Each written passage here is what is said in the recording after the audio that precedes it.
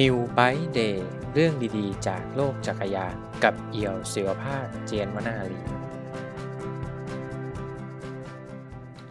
ขอต้อนรับเข้าสู่ New Bike Day ครับผมเอี่ยวศิวภาคครับ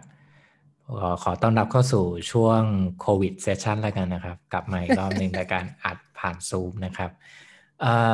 เทปนี้เราจะคุยกันถึงเรื่อง Gravel Bike ครับจริงๆแล้วผมไม่ได้อยากจะมาเล่าเรื่อง Gravel ในเชิงของเทรนหรืออะไรนะเพราะว่าจริงๆมันก็ถือว่าช้าไปแล้วเหมือนกันเพราะว่าเทรนเรื่อง Gravel Bike เนี่ยมันออกมาหลายปีมากแล้วนะฮะแต่ว่า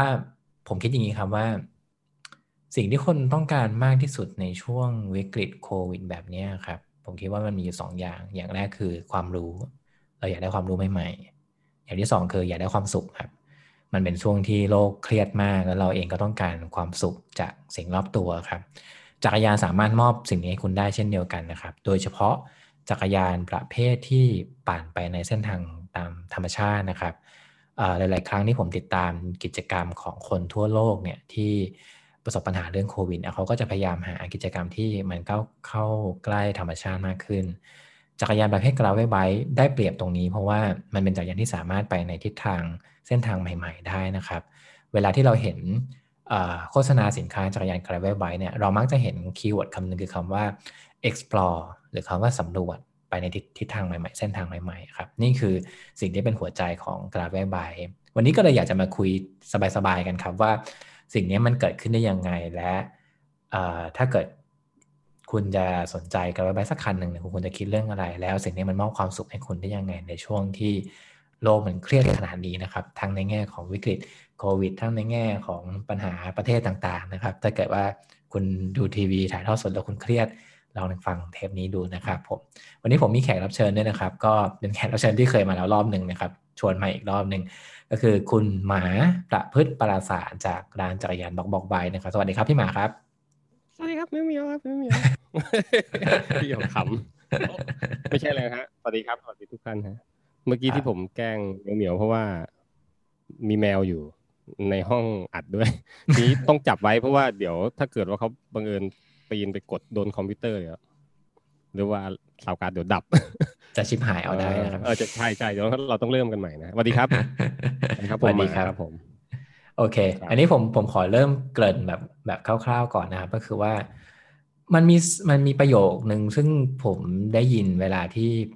มีการพูดถึงเทรนด์ Gravel Bike ช่วงแรกๆนะครับก็คือเขาชอบพูดว่าจักรยานสมัยก่อนมันก็เป็น Gravel Bike หมดนั่นแหละ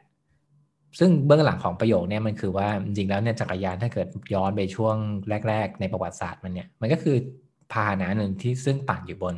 เส้นทางครับแต่เผอิญว่าเส้นทางในสมัยก่อนมันไม่ได้เป็นทางลาดยางมันก็เป็นทางม้าทางขรุขระหรือว่าทางที่เรียกว่าฟาร์มแทร็กอย่างเงี้ยครับมันเป็นเส้นทางที่ขรุขระโดยธรรมชาติมันอยู่แล้วเพราะฉะนั้นจักรยานทุกคันมันก็จะปั่นตามทางขรุขระอยู่แล้วครับจนกระทั่งเมืองมันพัฒนาขึ้นไปจักรยานมันก็พัฒนาขึ้นไปมันก็วิวัฒน์ไปเรื่อยๆครับแล้วก็จริงๆแล้วในแง่ของบริษัทจักรยานเนี่ยมันก็มีการหาช่องทางที่จะเอาจักรยานแนวโรดไบค์แนวมาปั่นเร็วๆเนี่ยไปอยู่ในเส้นทางที่มันขรุขระเช่นเดียวกันนะครับถ้าเกิดผมยกตัวอย่างเอาแบรนด์ใหญ่เลยนะครับก็อย่างเช่นยุคประมาณ90นะครับจะมีจักรยานรุ่นหนึ่งของ Specialized ชื่อว่า Rock Combo ครับเป็นจักรยานที่คุณไมค์ซินยาเป็นผู้ก่อตั้งของแบรนด์พยายามคิดค้นขึ้นมาว่าถ้าเกิดว่าเขาจะเอาเสือภูเขากับเสือหมอบมาผสมกันโดยที่ให้มันมีคาแรคเตอร์ที่มันผสมกันนะครับเป็นจักรยานที่ปั่นเร็วด้วยแล้วก็อยู่บนทางขรุขระด้วยมันจะเป็นยังไงซึ่งยุคนั้นมันยังไม่มีดิสเบรกมันยังไม่มีอุปกรณ์อะไรเลยเนี่ยนะครับก็ถือว่าเป็นเอาตรงๆก็ไม่ใช่จักรยานรุ่นที่ประสบความสำเร็จมากแต่อย่างน้อยมันทำให้คนเห็นว่าจริงๆแล้วเนี่ยมันมีแกลบบางอย่างที่โลกจักรยานยังไปไม่ถึงในยุคนั้นนะครับก็ผ่านมาหลายๆปีจนเราเริ่มเห็นหลายรุ่นนะฮะซาลซ่าก็ขึ้นมาหรือว่าจักรยานแนวถ้าเอาแบบแนวรุ่นใหม่ๆเลยยุคหลังเราก็จะเห็นเทรคเราจะเห็นแคนยอนเกรลเราจะเห็นเซอร์รี่นี่มาตั้งแต่ต้นอยู่แล้วครับก็เป็นแนวนี้ซึ่งผมว่ามันก็น่าสนใจดีทีนี้ผมถามพี่หมาในเชิงคนทำร้านแล้วกันครับว่าพี่หมาได้ยินคำว่ากราเวลไบครั้งแรกเนี่ยได้ยังไงครับพี่มันได้ยินมาสัก5-6 ปีได้แล้วก็มันน่าจะชัดก็คือไม่เกิน2 ปีที่ผ่านมา5 ปีก่อนนี่คือซักเกอร์ไง ตอนสตรัคเกอร์มันออกมามันคำที่ทางพวกที่เราทำงานเรื่องเซอร์รี่กันเนี่ยเขาจะเรียกสตรัคเกอร์ว่า gravel byte นะแต่ว่าเป็นเซอร์รี่ สตรัคเกอร์นะฮะตัวเซอร์รี่โมเดลหนึ่งนะฮะมีคำนี้ขึ้นมาเฮ้ยมันใหม่แล้วเพราะว่าก่อนหน้านั้นเนี่ย cross check เนี่ยเขาเป็นรถ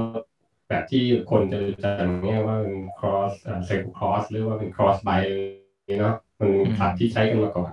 ก็นานอยู่เหมือนกันนะ 4-5 ปีแล้วอยู่ดีก็มีไอ้ตัวใหม่เข้ามาแต่มันก็ยังไม่ได้แยกเลยชัดเจนนะฮะจนเนี่ยชัดๆก็คือสัก2 ปีได้ไหม3 ปีนะที่นอกจากตัวอย่างแบรนด์ที่เราทำเองหรือว่าอย่างกรณีที่เป็นพวกแบรนด์อื่นเริ่มออกไลน์อัพขึ้นมาแล้วก็บอกว่ารถปี2018นะจะมีอันนี้เราเรียกว่า gravel byte เลยรถปี2019จะมีรุ่นนี้ออกมานะแล้วเรียกเลยนะ gravel byte ชัดๆเลยเนี่ยนี่คือเพิ่งเห็นสัก2-3 ปีแต่ว่าได้ยินสัก6 ปีนะ5-6 ปีได้ครับครับตอนนี้เมื่อไหร่อ่ะ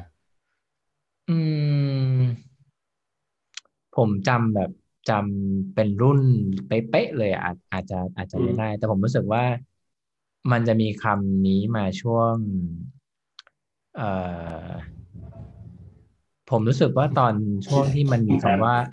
ช่วงที่มันมีคำว่า endurance bike ครับที่มันพยายามบอกว่าเอาเสือหมอบ endurance road ใช่ประมาณนั้นนะฮะหรือเขาว่า all road อะไรเงี้ยผมคิดว่ายุคนั้นน่ะเราจะเริ่มเห็นโปสเตอร์เลยเราจะเริ่มเห็นภาพโฆษณาที่เป็นจักรยานเสือหมอบในลักษณะปั่นทางขรุขระบ้างแล้วแต่ยังไม่ใช่แบบเต็มที่ขนาดนั้นนะฮะเพราะว่าพอบอกว่า endurance ปุ๊บอะในเชิงของการสื่อสารนะมันต้องการภาพที่จะบอกคนว่าคำว่า endurance กับคำว่าเสือหมอบปกติมันคือยังไงอย่างเงี้ยครับผมก็จะเริ่มเห็นตอนนั้นแล้วผมก็จะเริ่มรู้สึกว่ามันคืออะไรวะเรามีคำว่า adventure bike เมื่อก่อนด้วยผมจำไม่ผิดตอนที่เราตัวที่เราใช้พาสเตอร์เข้ามาใหม่ๆก็ยังไม่ถูกนิยามว่าเป็นกราเวลนะมันไม่มีคำว่ากราเวลนิยามในการใช้งานในตัวพาสเตอร์ตัวสีแดงที่อาจจะบอกลักษณะการเป็นพาสฮันติ้งใบนี้ชัดแต่ว่ามันก็เป็นอีกแบบนึงไปบอกว่าเป็นครอสได้อะไรเงี้ยปั่นทางครอสก็ได้อะไรเงี้ยนะแต่ไม่มีการใช้คำว่าเนี่ยก็เป็นกราเวลไบประเภทหนึ่งมาสำหรับพาสฮันเตอร์อย่างนี้แล้วเมื่อ8 ปี 7-8 ปีก่อนก็ไม่ได้ยินนะเหมือนที่เราพูดนะครับ Endurance Road นี่ก็สัก6 ปีได้มั้งประมาณนะฮะคือเสือหมอบที่ขี่สบายขี่ต่อเนื่องระยะยาวคือเวลาเนาะเวลาปกติคนเราเสือหมอบไปขี่ก็2 ชั่วโมง 3 ชั่วโมง 4 ชั่วโมงกลับแต่ว่า Endurance Road Bike เนี่ยก็คือขี่ยาวเหมือน8 ชั่วโมง 10 ชั่วโมงอะไรเงี้ยยกตัวอย่างก็อาจจะเป็นคนตัวอย่างของกลุ่มที่ใช้ Endurance Road ชัดๆก็พวกกลุ่มที่เล่นทำกิจกรรมเอาแหละใช่รถเฉพาะทางอย่างนั้นเลยใช่มันก็กล่าวเรื่องนี้นั่นแหละมันทำให้ผมนึกถึงเรื่องหนึ่งครับก็คือว่าผมเคยดูสารคดีอันนึงไม่ใช่สารคดีหรอกเป็นเหมือนวิดีโอครับที่ของทีมGlobal Cycling Network GCN นะครับเขาไปที่ headquarter ของบริษัท WTB ครับพี่หมาคงรู้จักก็เป็นบริษัทถ้าเกิดว่าโปรดักต์เด่นของเขาก็คือยางเนาะแต่ว่าจริงๆเขาทำหลายอย่างเขาก็พาไปที่สำนักงานเขาซึ่งเขาบอกว่าจริงๆแล้วอะยุคที่เสือภูเขาเกิดประมาณสัก70-80เนี่ยคนเหล่านี้ที่เป็นคนปั่นเนี่ยเขาก็จะมารวมตัวกันที่สำนักงานเพื่อที่พยายามที่จะอัดแอปตัวอุปกรณ์ให้มันปั่นได้ไกลขึ้นถามว่าทำไมต้องปั่นให้ไกลขึ้นเพราะว่ามันจะได้สนุกนานขึ้นไงผมคิดว่าคำง่ายๆพวกนี้มันเป็นคำที่สะท้อนว่าจริงๆแล้วว่านวัตกรรมจักรยานมันไม่ได้เกิดขึ้นแบบมันไม่ได้เกิดขึ้นในเชิงแบบเทคนิคนำก่อนหรือวิทยาศาสตร์ขนาดแบบมันไม่ใช่เป็นเรื่องกับเทคนิคขนาดนั้นนะแต่มันจะเป็นเรื่องของความรู้สึกคนนะครับว่าถ้าฉันอยากจะปั่นจักรยานให้มันสนุกขึ้นมีความสุขขึ้นปั่นได้นานขึ้นควรจะต้องทำยังไงกับจักรยานอะไรเงี้ยครับผมคิดว่ามันก็เป็นเรื่องที่น่าสนใจดีครับก็คิดน่าจะเป็นประมาณนั้นครับที่เอี่ยวเปิดรายการนี้ที่บอกว่าจริงๆรถจักรยานเริ่มต้นมาในการเป็นกราเวลเห็นด้วยนะเห็นด้วยนะว่าจักรยานเริ่มต้นจักรยานยุคแรกๆเลยเนี่ยมีความสามารถในการเป็น gravel bike ได้นะครับเพราะด้วยสภาพของถนนใน120 ปีเท่าไหร่นะ150 ปีได้ไหมประมาณนั้นนะ100 กว่าปีขึ้นไปมันถนนที่เป็นถนนปูด้วยลาดยางมันไม่เยอะน้อยมากแม้กระทั่งเราเกิดมาสมัยเราเด็กๆที่ต่างจังหวัดเมื่อสัก30 กว่าปีก่อนถนนลาดยางนี่คือเฉพาะ เส้นจังหวัดต่อจังหวัดและอำเภอใหญ่ต่ออำเภอใหญ่ถ้าคุณออกไปตำบลหมู่บ้านก็โหเป็นถนนถ้าทางอีสานจะเป็นลูกรังสีแดงนะฮะก็เรียกถนนลูกรังเป็นลูกรังที่เป็นสีแดงด้วยก็จะเป็นมันก็จะมีทั้งเม็ดกรวดลูกรังมีทั้งลูกรังส่วนที่เป็นฝุ่นแดงที่มันแบบโดนเหยียบมันก็สลายตัวอะไรเงี้ยซึ่งตรงนั้นเมื่อ100 ปีก่อนยิ่งกว่านี้นะใช่ไม่น่าแปลกที่รถเมื่อก่อนนี้ถูกพัฒนาให้ใช้งานปั่นบนทางแบบนี้ซึ่งเราก็น่าจะเรียกว่าเป็น gravel bike ได้ผมก็คิดว่ามันใช่ใช่ครับแต่ความน่าสนใจคือว่าแล้วปัจจุบันเนี่ยสิ่งที่เราเรียกว่า gravel bike เนาะรถที่เรียกว่า gravel bike มันต่างจากรถอื่นอย่างไรอะไรอย่างเงี้ยนะไม่เอาว่ารถอะไรขี่ gravel ได้นะ gravel road อันนั้นก็คือถนน gravel bike ก็คือประเภทรถประเภทอย่างนี้นะแต่รถที่จะไปขี่บน gravel road ได้มีเยอะนะจริงแล้วใช่เดี๋ยวผมชวนถามนิดนึงคือเมื่อกี้พี่หมาพูดถึงเชอร์รี่สตั๊กเกอร์ใช่ไหมครับ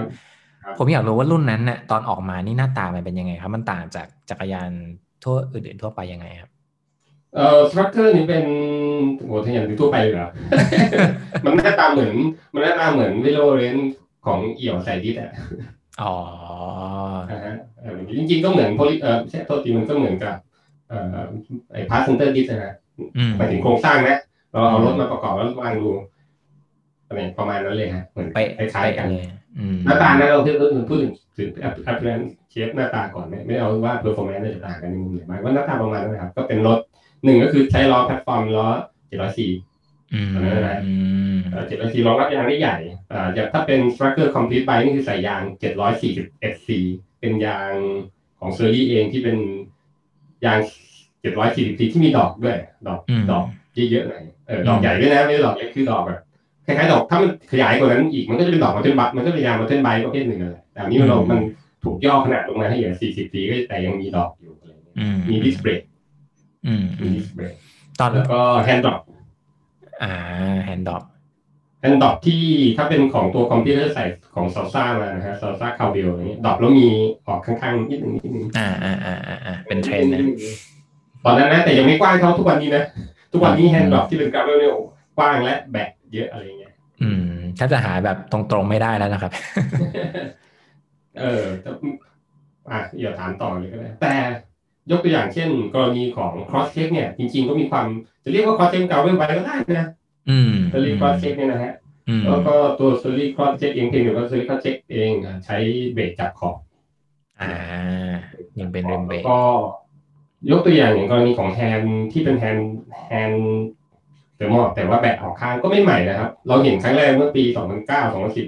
เป็นแฮนของโซมาคุณบาร์อะไรแบบนี้ใส่กับพวกรถนี่ครับดับเบิลครอสเช็คอะไรประมาณนี้แต่ว่ายังไม่แบกเยอะเท่าไหร่ไม่กว้างนัก42-44แต่ว่าแบกนิดหน่อยครับในฐานะคนทำร้านนะครับตอนที่ได้ยินคำว่า gravel bike ครั้งแรกพี่หมารู้สึกยังไงครับคำนี้พี่ตอนที่มันเริ่มชัดเจนในแง่ของการค้าครั้งแรกเนี่ยเริ่มรู้สึกว่ามันมีคนแยกจำแนกแล้วเขาเริ่มจำแนกมาแล้วว่าเฮ้ยเนี่ยรถอย่างนี้แหละฉันจะเรียกมันว่า gravel เพื่อไปเอาให้คนไปใช้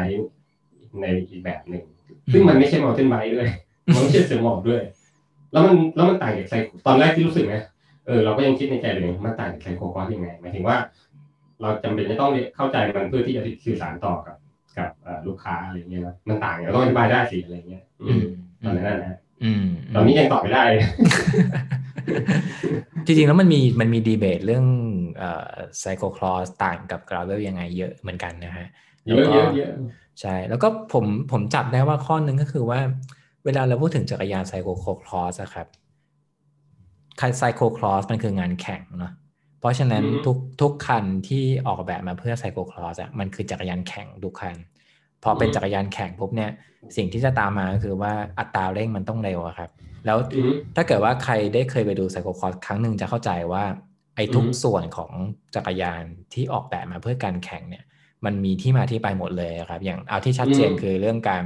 ยกจักรยานเนาะยกจักรยานข้ามเนินต่างๆข้ามเฟนเดอร์ข้ามใช่ก็เลยสายเคเบิลมันก็เลยจะไม่มีเพราะว่ามันจะได้ง่ายคือยกง่ายขึ้น แล้วก็อีกเรื่องนึงคืออัตราเร่งครับคือรู้สึกว่าอัตราเร่งของไซโคคอร์สมันเร็วมากคือมันต้องพยายามเร่งขึ้นเนินมันต้องแข่งกับคนอื่นไงใช่แล้วคุณเร็วกว่ามันก็จะได้เปรียบซึ่งถ้าเกิดว่าดูมาเองเชิญก่อนใช่ก็คือผมเลยรู้สึกว่าพอเขาเอามาเทียบกับกาเวลมันจะเป็นลักษณะว่าเขาไม่ได้แข่งขนาดนั้นแต่เขาต้องการปั่นแบบมันก็คือ endurance นั่นแหละมันก็คือการปั่นแนวไกลๆอะไรเงี้ยครับมันก็เลยจะมี geometry ที่มันไม่ได้แบบซิ่งมากขนาดนั้นอันนี้คือที่ผมจับจากดีเบตที่ผ่านมาของสองประเภทนี้นะฮะก็ได้ยินมาราวๆนั้นเหมือนกันนะราวๆนั้นแต่แน่นอนว่าไซโคคอร์สคือเขาว่ากันว่าเป็นเอาไว้เพื่อแข่งหรือกราเวลก็เพื่อการสันทนาการเพื่อการอะไรเงี้ยก็ว่าไปแต่ก็มีเทอมที่มันเป็นกึ่งกลางก็คือก่อนหน้านี้มันจะเรียกว่าบางครั้งรถ cross bike มีทักหนึ่งนะใช่แน่นอนมันมีเรียกว่าไซโคคอร์สมีแบบอยู่ในไลน์อัพของบริษัทจักรยานบางบริษัทเนี่ยไซโคคอร์สชัดๆเลยเขียนอย่างนี้เลยมีเมื่อก่อนเนี่ย7-8 ปีหลังๆก็จะไม่เรียกบางบริษัทก็ออกมาแล้วบอกว่านี่ไม่ใช่ไซโคคอร์สนะแต่เป็น cross bike อะไรอย่างเงี้ยนี่อย่างเบงคี้วอลเป้อย่างเงี้ยตอนนั้นบนเว็บไซต์เบงคี้เขาจัดเบงคี้วอลเป้เป็นรถอะไรจำไม่ได้แล้วก็ไม่ค่อยได้เข้าไปดูนะมันก็จะแต่ถ้าทำในความทรงจำเราก็จะรู้สึกว่ามันคือ cross ประเภทหนึ่งเป็นที่บอกเป็นมีฟูจิจาริใช่นะยาริอะไรนะก็เป็น cross ประเภทหนึ่งนะตอนนั้นเทอมคำว่าเรียกรถพวกนี้ว่า gravel ยังไม่ชัดนะแต่หลังๆเนี่ยแต่ละค่ายออกรถประมาณนี้ออกมาเรียก gravel ละชัดเลยในแง่หนึ่งมันก็ช่วยการตลาดนะเพราะคนได้ยินคำว่ากราเวลก็รู้สึกว่างั้นฉันต้องซื้อบ้างอะไรเงี้ยก็ไปตามร้านก็ต้องใช้คำนี้เพื่อที่ว่ามันจะได้แบบขายออกแต่ผมก็เกี่ยวนะครับเรื่องที่ว่ามันไม่ใช่เรื่องการแข่งการพัฒนารถกราเวลเองอย่างกรณีของแบรนด์ที่เราทำงานด้วยเองซึ่งตอนนี้แทบทุกแบรนด์มีหมดเลยนะแต่ของพี่เองเนี่ยมีรถที่เรียกว่ากราเวลไบค์เลยมีเลยไม่ใช่รถแข่งแต่แน่นอนเซอรี่ไม่ใช่บริษัทที่ทำรถแข่งอยู่แล้วเซอรี่เป็นบริษัทที่ทำรถสนุกงั้นสตรัคเจอร์ของเซอรี่ที่เป็นกราเวลเนี่ยคันแรกเลยที่เซอรี่ใช้สื่อสารระหว่างตัวเซอรี่เองกับคู่ค้าอย่างว่าเนี่ยมันเป็นกราเวลไบค์นะได้นะอะไรเงี้ยก็เป็นรถที่สำหรับการขี่สนุกสนานทั่วไปจะท่องเที่ยวก็ได้ทราเวลก็ได้หรือสันทนาการก็ได้อะไรเงี้ยแต่ไม่ใช่แข่งเลยเซอรี่ไม่ได้ทำแข่งกราเวลตัวอื่นที่เรียกใช้เทอมนี้เรียกเช่น Midnight Special Midnight Special ถูกปล่อยออกมาในเทอมในคำที่เรียกว่า Road Disc Road Plus Road Disc 2อย่างคือเป็นรถไบค์ที่เป็นดิสด้วยเพราะตอนนั้นรถดิสยังเรียกลูกผีลูกคนเลยกันมีเหตุการณ์ที่อะไรที่แบบอุบัติเหตุแล้วก็ UCI จะให้รถดิสแข่งหรือเปล่าอะไรเงี้ยแต่เซอรี่ไม่ได้ไปแข่งแล้วไงเซอรี่ก็ออกMidnight Special แล้วบอกนี่ฉันคือรถดิสและฉันเป็นรถดิสประเภทที่เป็น all road นะและในความที่เป็น all road เซอรี่ก็จะสื่อสารกับผู้ค้าว่ามันกราเวลมันเป็นกราเวลได้ด้วยนะนี่นะประเด็นตัว Midnight Special เป็นรถเสือหมอบที่ใส่ยางได้ 27.5 2.2 อ่ะพี่อ๋อโอ้ใหญ่นะใหญ่มากนะใหญ่แล้วก็มีความสามารถที่จะขี่ในทางธุรกันดารได้ด้วยนะเดี๋ยวนะแป๊บหนึ่งนะคุยไปก่อนคือเซอรี่เนี่ยที่อเมริกามันจะมีมาตรฐานเกี่ยวกับเรื่องจักรยานอยู่ของ ASTM นะฮะว่ารถรุ่นนี้ยี่ห้อเนี้ยของบริษัทเนี้ยถ้าจัดเข้าไปในมาตรฐานของ ASTM แล้วเนี่ยควรจะอยู่ใน ASTM หมายเลขอะไรมันอาจจะคล้ายๆกับสมออะไรประมาณเนี้ยตัวนี้เข้าอยู่ในสมอ1 2 3 4ผิดพันนี้ก็นี่สมอ 2,000 แต่ละอันก็จะมีข้อกำหนดเนาะต่อไปนี้เดี๋ยวเราไหนๆเราก็คุยเรื่องนี้แล้วเราก็กดเลยทีเดียวว่า Midnight Special จัดอยู่ในแคทในประเภทอะไรเซอร์รี่นิดไหนโอเคเดี๋ยวอะไรร้อนโหลดแป๊บนึงมันนิยามอยู่เลยนะว่ารถใน ASTM ยกตัวอย่างก็ได้เซอร์รี่ ECR กับ OC อยู่ใน ASTM 2มีกำหนดเรทน้ำหนักบรรทุกมีกำหนดเรทว่าใช้งานแบบไหนมีกำหนดว่าในคอนดิชันที่ใช้งานเนี่ยล้อรถลอยสูงจากพื้นไม่เกินกี่เซนติเมตรนึกออกไหมถ้าเป็นเซอร์รี่คาร์เต้มังกี้หรือเซอร์รี่ที่เป็นเทรลไบค์อย่างเช่นฟรัมบัสเนี่ยมันก็จะ กำหนดอีกแบบหนึ่งว่าใช้งานในสภาพแวดล้อมที่ขรุขระมากล้อลอยสูงจากพื้นได้45เซนสมมตินะผมเปลี่ยนได้ก่อนเนาะรถที่เป็นรถประเภทโรดล้อไม่ควรออกจากพื้นรถที่เป็น mountain bike ประเภท cross country รถอาจจะสูงจากพื้นได้สักจริงๆมันมีเขียนไว้แต่เราจำไม่ได้5เซน10เซนแต่รถที่เป็น mountain bike ประเภท trail สูงได้ลอยจากสูงขึ้นได้ถึง30เซนที่จังหวะที่เราจัมป์รถที่เป็น downhill เนี่ยสามารถจัมป์สูงจากพื้นได้2เมตรอะไรเงี้ยแต่นี้เรายกตัวอย่างเฉยนะอันนี้มีเขียนไว้เลยนะแล้วก็เขียนก็จะกดดูว่า Midnight Special เนี่ยถูกจัดไว้ที่ ASTM นะกดเดียวแล้วเดี๋ยวผมถามแทรกนิดนึงไอ้มาตรฐานพวกนี้นี่เขามีไว้ทำไมครับพี่ผมคิดว่ามีไว้เพื่อกำหนดความปลอดภัยในการใช้งานของผู้ใช้นะเพื่อให้ผู้ใช้รู้ว่าเนี่ยรถตรงเนี้ยการใช้งานคืออะไรไม่ใช้เกินไปกว่าลิมิตเช่นไม่เอาmountain bike ที่เป็น cross country ซึ่งอยู่ใน SCM1 ไปขี่เป็น downhill ไม่ได้นะเพราะว่าตอนที่เขาดีไซน์ออกแบบมาความแข็งแรงของล้อของยางของขอบของเฟรมการจอยเฟรมไม่ได้รองรับการกระแทกในระดับของ downhill เพื่อให้ผู้ใช้รู้ว่ารถผลิตภัณฑ์ที่ซื้อเนี่ยได้ตรงตามมาตรฐานไหมแล้วก็อีกอย่างคือผู้ผลิตเองก็ต้องผลิตรถให้ได้ตามมาตรฐานซึ่งเราเชื่อว่าในดีเทลเนี่ยมันจะมีเขียนไว้เลยว่าเช่นเฟรมเนี่ยจะต้องถูกเทสเคาะสมมตินะ 500,000 ครั้งด้วยแรงเท่านี้เราไม่หักสมมตินะถ้าเป็นเฟรมดาวน์ฮิลก็ต้องถูกทดสอบการกระแทกด้วยมาตรฐานการทดสอบอย่างนี้แล้วไม่แตกไม่หักอะไรเงี้ยครับก็พูดง่ายๆว่าจริงๆแล้วมันคือเรื่องของความปลอดภัยมิดไนท์อยู่ในประเภท2ครับ2อยู่ในเลเวลเดียวกับอยู่ในเลเวลเดียวกับพวก EGR หรือคือใช้กับถนนนะไม่ลอยสูงจากพื้นอันนี้ยกตัวอย่าง3เนี่ยเมื่อวานดูแล้วของคาเต้มังกี้สูงจากพื้นได้30เซนนะอุ้ยก็ตั้งที่อาคองมาซึ่งมันทำได้เพราะว่าตัวมาเล่นเป็นเทรลไบค์แต่อย่างตัวอย่างมีไนท์สเปเชียลเองซึ่งเมื่อกี้พูดแล้วว่าเซอรี่บอกว่าเป็น all road เป็น all road และมีความกราเวลด้วยจัดอยู่ในประเภทนี้ประเภท ASM2 เนี่ยใช้งานในสภาพขรุขระได้แต่สูงจากพื้นไม่มากนะอะไรเดี๋ยวถ้าจะเอาข้อมูลจริงเนี่ยต้องไปดาวน์โหลดไอ้มาตรฐานนี้มาแต่ว่าซื้อต้องเสียตังค์เคยจะซื้อแล้วแหละเล่มหลายพันอยู่เลยยังไม่ซื้อวันหลังจะซื้อแล้วหาเรื่องสนุกดีพอพี่ขายจักรยาน2รุ่นนี้ครับซึ่งมันเริ่มจะมีคำว่ากราเวลออกมาเยอะๆขึ้นเนี่ยคนซื้อหรือลูกค้าเราเขาเก็ตไหมครับว่ามันคืออะไรผมว่าถ้าคุยเรื่องว่ามันคือ ASM อะไรไม่เคยเก็ตหรอกมันเป็นศัพท์ของอุตสาหกรรมมันเป็นศัพท์ของทางกฎหมายของมาตรฐานแต่ละประเทศแต่ว่าเราต้องอธิบายในแง่ของการบอกว่ามันใช้ขี่ในทางแบบไหนได้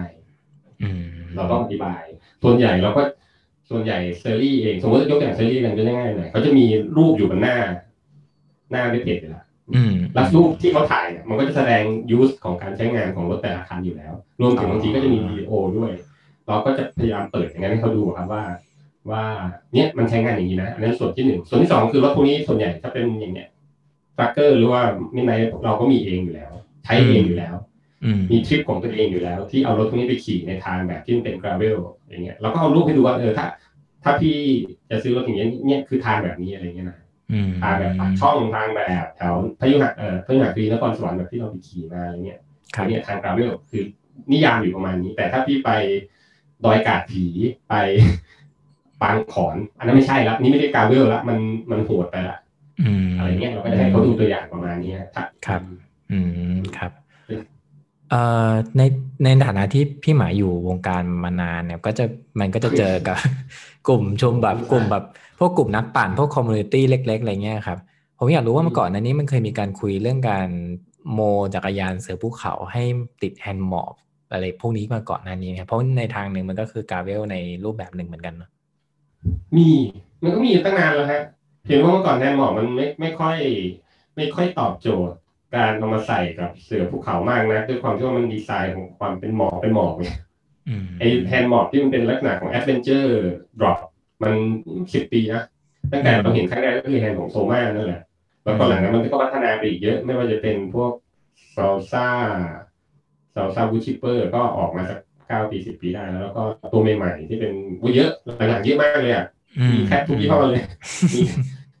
มีทุกยี่ห้อที่เป็นแบรนด์ทำแฮนด์หลักๆก็มีแทบจะมีหมดแฮนด์กราเวลแฮนด์มอร์หรือว่าแฮนด์กราเวลเจอดอกมีหมดเลยไอทีนี้เนี่ยครับพี่หมาเราว่านะจริงๆคอสคัทที่ MTB มันก็เป็นรถที่ขี่กราเวลได้อยู่แล้วไงใช่ไหมฮะนี่เราก็เลยบอกว่าเราแยก2อย่างคือกราเวลโรดนะรถอะไรขี่ได้กับรถที่เรากำลังเรียกว่ากราเวลไบค์จริงๆเนี่ยนี่ยกตัวอย่างเช่นการเอา mountain bike มาไม่ว่าจะใช้แฮนด์ตรงออริจินอลเลยหรือจะมาเปลี่ยนเป็นแฮนด์ดรอปAdventure Drop Y แล้วเอาไปขี่กราเวลได้นี่ไม่ใช่เรื่องแปลกนะเพราะว่าโดยศักยภาพของรถมันขี่ทางกราเวลได้อยู่แล้วความแข็งแรงของเราย้อนไปที่เมื่อกี้เราคุยกันเรื่อง ASM ก็ได้ความแข็งแรงของการเทส Mountain Bike Cross Country เนี่ยเราเชื่อว่าเทสในเลเวลที่สูงกว่ารถกราเวลไบค์อยู่แล้วเพราะโดยอนุมาน Mountain Bike ต้องมีการลอยแต่พื้นบ้างมีการกระแทกบ้างอะไรเงี้ยนะครับแข็งแรงมันเกินอยู่แล้วเพราะว่าจริงๆแล้วเนี่ยถ้ามองในแง่ดีเทลก็คือว่า gravel bike เนี่ยมันปั่นบนทางก็ทางขรุขระนั่นแหละแต่ว่าส่วนมากมันเป็นทางราบมันไม่ใช่ทางเทรลที่มันวกไปวนมาแล้วมันดาวฮิลด้วยใช่ไหมครับเพราะฉะนั้นจักรยานตัวสูบภูเขาที่มันเป็นแบบแนวเทรลจริงๆเนี่ยมันก็จะมีความมันจะออกแบบมาเพื่อการกระโดดหรือว่าการลงในทางชันมากกว่าด้วยใช่เราคิดว่าเสือภูเขาเนี่ยเราในส่วนตัวแล้วนิยามหนึ่งของการที่มันจะเป็นเสือภูเขาคือการขับขี่มีโอกาสที่ล้อของคุณจะลอยสูงพ้นจากพื้นแล้วลอยพ้นพื้นทั้ง2ล้อด้วยนะทีนี้อยู่ที่เลเวลแล้วว่าคอสคันที่ก็อาจจะไม่เยอะมากนะเอนดูโรหรือเทรลก็เยอะขึ้นไปอีกหน่อยนึงดาวฮิลนี่คือลอย2 เมตรได้เลย3 เมตรก็ได้อะไรเงี้ยเลเวลของทูของเครื่องมือที่เรามาใช้ในกิจกรรมพวกนี้ตัวเครื่องมือก็คือรถจักรยานความแข็งแรงการรองรับการกระแทกทุกอย่างไม่เท่ากันเคยดูนี้ไหมเขาไม่เคยเห็นเขาเอาคลิปมาให้ดูว่ามันมีคนเอา mountain bike ที่เป็น cross country แต่เขาโชว์ให้ดูนะว่าคุณเอาไปจัมป์สูงจากพื้น5ประมาณเมตร50อะไรประมาณนี้จัมป์ลงมาจากมันจะเป็นอะไรเขาก็ทำเป็นกล่องขึ้นไปแหละเราขี่แล้วเขาถ่ายรูป slow motion ให้ดูเลยว่ารถ standard mountain bike ที่เป็น cross country เนี่ยพอจัมป์ลงมาปุ๊บไปที่พื้นนะเขาสโลว์ให้เห็นที่ขอบล้อเลยนะขอบล้อพอมันโชกมันชนปุ๊บมันก็จะยุบช้าๆปุ๊บแต่ตัวล้อเนี่ยจากกลมเนี่ยกลายเป็นรีลงไปเลยนะปุ๊บแต่ว่าโอเคในเคสนี้คือยังไม่พังในเคสที่เขาโชว์ให้ดูเนี่ยไม่พังเด้งคืนกลับมาแต่ว่าเดินอยู่ตรงนี้บ่อยๆไม่ได้ไม่โอเคละนะแต่อีกอันหนึ่งเขาก็โชว์ให้ดูเลยในคลิปว่าถ้าคุณใช้รถถูกประเภทคือเป็น trail mountain bike หรือว่าเป็น gravity mountain bike เนี่ยกระโดดมาปุ๊บทัชสัมผัสพื้นปุ๊บระบบทุกอย่างทำงานแล้วโชกอะไรเงี้ยไม่มีอะไรยั่วให้เห็นเลยนะทีเดียวตอนนี้มาโชกทำงานแต่โชกทำงานในเลเวลที่แอบสอบทุกอย่างแรงบัมโชกรับหมดอย่างเงี้ยก็เหมือนกันว่ามาเช่นใดอย่างนี้ต้องกราเวลเราคิดว่าก็เหมือนอย่างที่เราพูดว่ามันต้องมีอย่างสิค่ะแต่ว่าอันนี้ผมมีเรื่องนึงที่ผมชอบเกี่ยวกับร้านบอกก็คือว่าเวลาพี่หมาโปรโมทเวลาพี่หมาโปรโมทจักรยานนะครับส่วนมากพี่หมาจะพูดเรื่องหนึ่งซึ่งผมคิดว่าร้านพี่พูดถึงเยอะเป็นพิเศษคือเรื่องความปลอดภัยเพราะว่าจริงๆร้านจักรยานแนวทัวริงที่พี่หมาถนัดเนี่ยฮะส่วนมากมันคือการปั่นเดินทางไกลเนาะซึ่งการเดินทางไกลด้วยจักรยานบางทีมันเจออุปสรรคเยอะเพราะฉะนั้นความปลอดภัยมันสำคัญมากแล้วมันก็จะสะท้อนไปสู่เรื่องการออกแบบอุปกรณ์ให้มันเข้าด้วยครับทีนี้ผมอยากรู้ว่าถ้าเราจะซื้อจักรยาน Gravel Bike สักคันหนึ่งให้มันปลอดภัยครับเราควรจะคิดเรื่องอะไรบ้างหรือเราควรจะพิจารณาเรื่องอะไรเป็นพิเศษครับคืออย่างตอนนี้เนี่ย Gravel เนี่ยมันยังไม่แยกย่อยนะไม่รู้ว่าอนาคตจะมีแบบ Gravel A Gravel B Gravel C หรือเปล่าแต่ว่าณปัจจุบันเนี่ย Gravel Bike เองถ้าเป็นรถที่เรียกว่า Gravel ระวางขายโดยชื่อ Gravel เลยจริงๆเนี่ยสิ่งที่ต้องคิดก็คือว่ามันไม่ใช่ mountain bike นะคำนี้มันสำคัญยังไงครับมันสำคัญยังไงเรื่องนี้ทีนี้เราคิดว่าคนขายเองต้องบอกลูกค้าได้ว่าลิมิตของการใช้งานมันอยู่ที่ไหน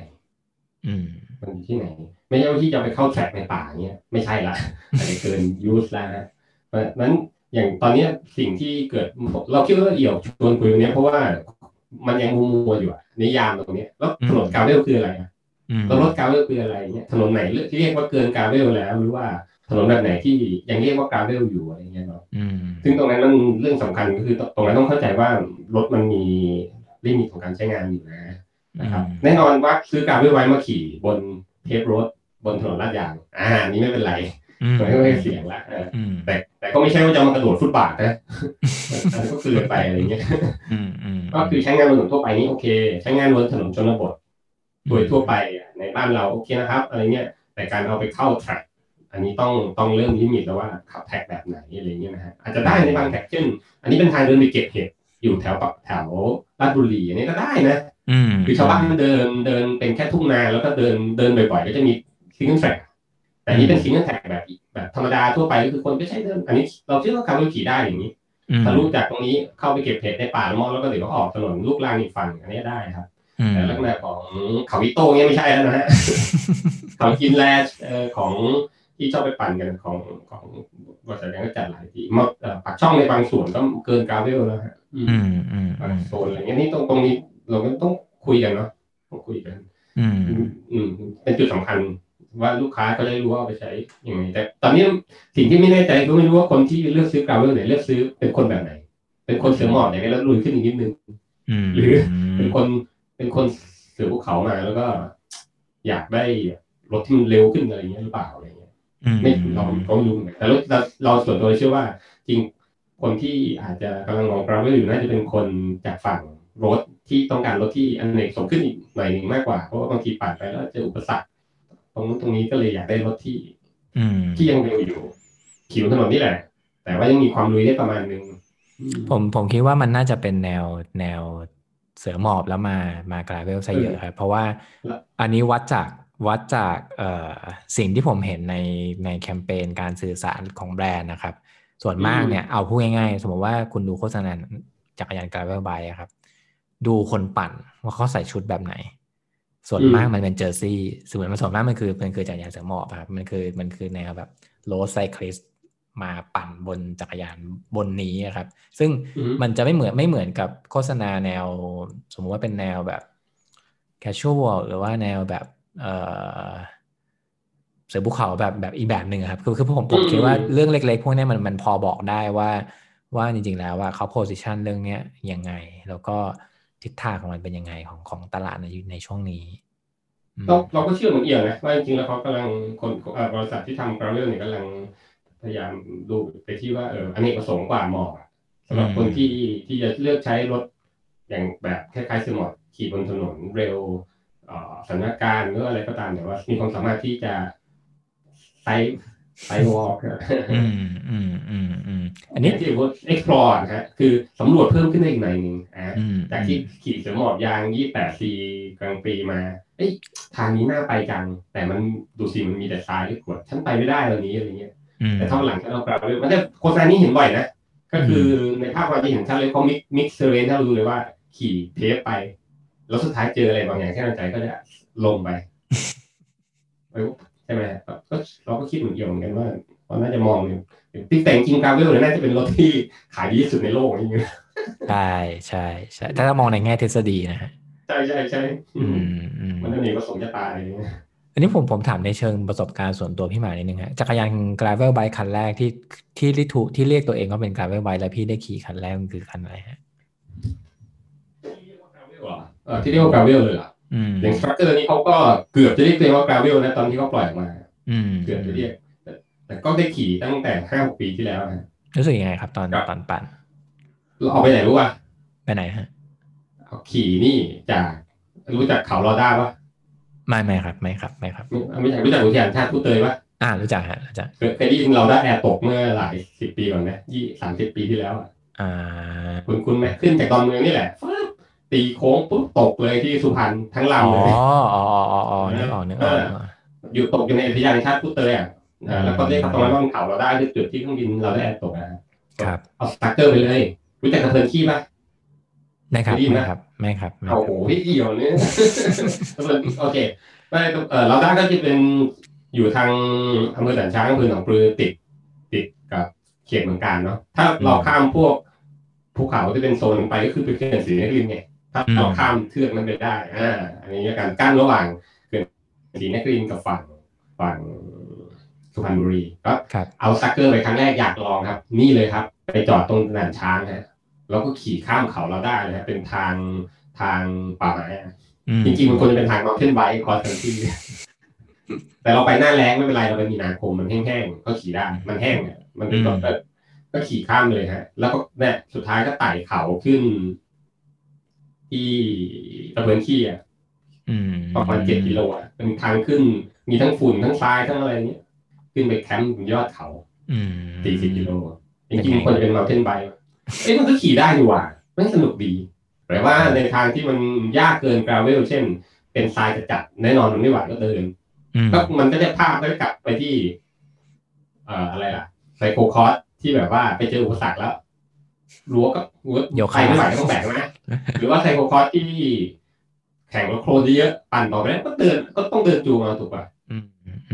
ก็การจะเหมือนกันเราคิดว่าแต่ว่าเราก็มันทำได้นี่หว่ามันก็ขี่ทางลุยได้ดีพอประมาณแต่ว่าเราก็รู้เลยว่างั้นมันไม่ต้องลุยขนาดนี้เราก็จะไปได้ดีกว่านี้สิหมายถึงว่ามันไม่ได้เป็นแบบทรายเยอะรั้วก้อนหินก้อนใหญ่ๆเกินคำว่า gravel น้องกลายเป็นสโตนแล้วถ้าเราเลือกทางที่เหมาะสมก็เป็นรถที่ขี่สนุกดีนะอะไรเงี้ยแล้วก็ลุยได้ขี่ทางเรียบก็โอเคอยากลุยตรงไหนก็ลุยได้อะไรอย่างเงี้ยสนุกดีครับเราคิดว่าเราชอบรถแบบนี้มากกว่าสมมติด้วยซ้ำไปเราจริงๆเราเป็นคนขี้เล่นเป็นคนชอบเลี้ยวนู่นเลี้ยวนี่อะไรเงี้ยสมมติเราขี่ในกรุงเทพเห็นซอยหน้าไปจังรถเลี้ยวตลอดเลยนะซอยตอนนี้นั้นรถไบค์มันไม่ตอบโจทย์นะบางจุดรถที่ค่อนข้างอเนกประสงค์อย่างนี้ตอบโจทย์คนแบบเรามากกว่าครับไอการที่เราเลี้ยวไปเลี้ยวมาในทางที่แบบในทางที่มันอิสระมากขึ้นเนี่ยมันทำให้เราปั่นจักรยานแบบมีความสุขมากขึ้นไหมครับพี่สำหรับเราใช่ฮะสำหรับเรานะเรารู้สึกว่ามันอิสระที่เราจะเจอทางแบบนี้แล้วเครื่องมือเราพร้อมที่เราจะพาเราไปค้นหาเครื่องมือเราพร้อมที่จะพาเราค้นหาแค่นี้เหมือนที่พูด explore ใช่เครื่องมือเราพร้อมถ้าเครื่องมือเราพร้อมเราจะกล้าไปเรารู้ว่าเครื่องมือเราพร้อมเราก็จะกล้าเลี้ยวไปแต่ถ้าเราเครื่องมือเราไม่พร้อมวันนี้เราก็จะไม่เข้าไปแล้วเราก็จะเอาเครื่องมือใหม่มาเพื่อให้พร้อมที่จะเข้าไปตรงนี้แล้วเราจะได้เห็นอะไรตรงนั้นในสิ่งที่เราไม่รู้แหละก็ไปค้นหาก็ได้ส่วนหนึ่งหรือคาดว่ามันจะเจออะไรก็ได้แล้วแต่ครับอันนี้แค่ก็จริงอันนี้ผมเล่าในเชิงประสบการณ์ส่วนตัวครับคือผมอาจจะเป็นตัวแทนของชนชั้นกลางที่อาจจะไม่ได้แบบลุย อะไรขนาดนั้นนะฮะแต่ว่าทุกครั้งเวลาที่ผมขับรถขึ้นทางด่วนนะครับไม่รู้หลายๆคนอาจจะเคยเจอประสบการณ์นี้เวลาผ่านถนนที่ในย่านที่ไม่ใช่ย่านตึกย่านเมืองครับมันเป็นย่านแบบทุ่งนาเลยแล้วเราจะเห็นทางเล็กๆอยู่ตามลิฟต์อะไรเงี้ยเราจะสงสัยว่าไอ้ทางนี้มันมาจากไหนมันไปได้ยังไงมันจะไปที่ไหนต่ออะไรเงี้ยครับตอนที่ขับรถข้างบนเนี่ยเราไม่รู้หรอกแต่ถ้าเกิดว่าคุณปั่นจักรยานไปคุณจะรู้ว่ามันไปได้ยังไงแล้วพอวันหนึ่งเราได้ไปจริงซึ่งมันมีอยู่ทีนึงซึ่งแบบผมขึ้นทางด่วนตรงแถวบ้านนะครับแล้วก็บอกเขาได้ว่ามันคือเส้นกาญจนาครับตรงช่วงประมาณศรีนครินทร์ข้ามไปบางนาแล้วมันจะมีทุ่งนามันจะมีพวกคลองเยอะครับแล้วมีอยู่วันหนึ่งผมเคยปั่นจักรยานเอาไม่ใช่กราเวลด้วยซ้ำครับเอามอฟนี่แหละไปลุยทางแบบนั้นผมว่าไอ้นี่คือถนนเล็กๆที่เราเคยเห็นข้างบนนี่หว่าแล้วพอได้ไปจริงมันเหมือนเราจะรู้จักบ้านเรามากขึ้นนะครับรู้จักที่เรามากขึ้นแล้วก็มันก็จะฟินด้วยว่าสุดท้ายแล้วเราได้ไปทางที่เราไม่เคยไปจริงๆผมว่ากราเวลมันก็ให้ความสุขเราแบบนี้ได้เหมือนกันนะครับได้ครับขี่มาขึ้นไปคอสกันที่ก็ได้นะนี่เราเดี๋ยวงั้นเราก็กำลังคุยอย่างว่าแล้วทำไมเราถึงควรจะเลือกกราเวลโดยเฉพาะหรือทำไมเราไม่ขี่มาขึ้นไปคอสกันที่ซึ่งมันก็เหมือนรถกระบะขับเครื่อง4 ล้อคันหนึ่งที่มันก็ขี่ไปตรงไหนก็ได้อะไรเงี้ยผมเชื่อต่างกันเปล่าผมเชื่อว่ามันน่าจะมีคนคิดอย่างนี้เหมือนกันนะคืออันนี้คือมองในแง่เศรษฐกิจด้วยฮะว่าถ้าเกิดว่าคุณมีเงินจำกัดแล้วคุณต้องซื้อแค่คันเดียวใช่คนอาจจะรู้สึกว่าก็เอาเสือภูเขาไว้สิมันได้หลายอย่างนี่มันทำได้หลายแบบอะไรเงี้ยครับก็ได้นะแต่จริงอย่างเอี่ยวเนี้ยถ้าให้เอี่ยวเลือกซื้อรถอีกคันหนึ่งเนี่ยบอกภรรยาว่าเนี่ยอยากมีรถอีกคันนี้เอามอเตอร์ไซค์คอสกันที่ก็จะเอาการด้วยคนพูดดังตะโกนเลยเจ้า ไม่แต่ว่าผมขอช้อยอีกช้อยหนึ่งครับก็คือว่าผมรู้สึกว่าคันที่ผมมีอยู่มันเปลี่ยนได้อะมันกลับไปแล้วล่ะใช่แต่ว่ามีอันนึงที่ผมสงสัยก็คือว่าพี่หมาเพิ่งโพสต์ในเพจร้านเรื่อง gravel bike ที่เป็น flat bar ครับที่เป็นแบบแฮนด์ตรงอ๋อเราเฮ้ยจริงเหรอพูดตรงไหนวะไม่รู้ว่าเป็นพี่หรือเปล่าแต่ว่าผมเห็นมาจากตรงนั้นนะแล้วผมรู้สึกว่าอ๋อเราแซวในกลุ่มสักกลุ่มนึงที่บอกว่าเนี่ยแฟดบาร์เป็นการรู้ได้ไหมครับใช่ไหม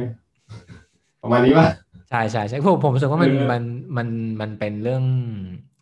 งmindset คนที่มันพลิกได้เหมือนกันเพราะว่าพอเราเห็นภาพของกาเวลเยอะๆเราจะรู้สึกว่ามันต้องเป็นแฮนด์มอร์มันต้องเป็นแบบจักรยานซิ่งอะไรเงี้ยซึ่งจริงมันก็ไม่จำเป็นนะไม่จำเป็นฮะนี่เราถามแก้งั้นแหละจริงเราลุยเราไม่จำเป็นเราถามควรชวนเพื่อนใน Facebook คุยกันเล่นเลยยังไม่ได้เป็นอยู่แล้วฮะแต่ความสำคัญของการเป็น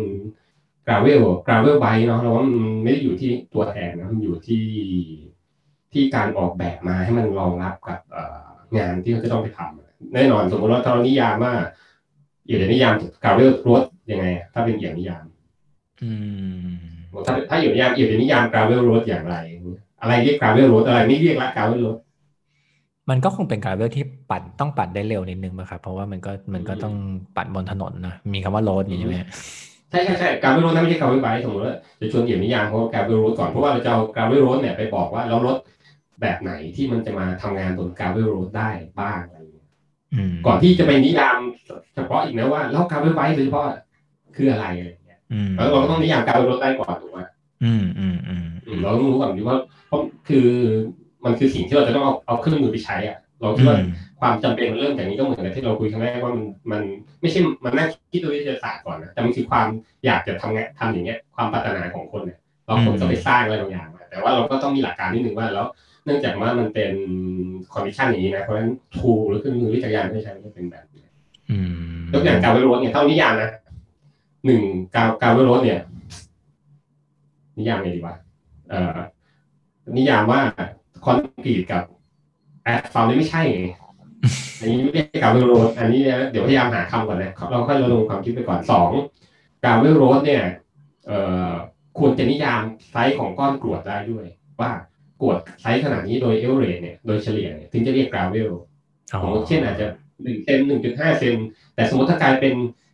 ขนาดเฉลี่ยของก้อนหินที่อยู่บนโรดนี้กลายเป็น5 เซนถึง 10 เซนอย่างนี้ไม่เรียกgravelแล้วเราเรียกว่าล็อกเป็นถนนหินหรือว่าเป็นล็อกกี้โรดหรืออะไรก็ตามอย่างนี้เราคิดว่าควรจะได้นะควรจะนิยามนี้ได้เช่นอาจจะมี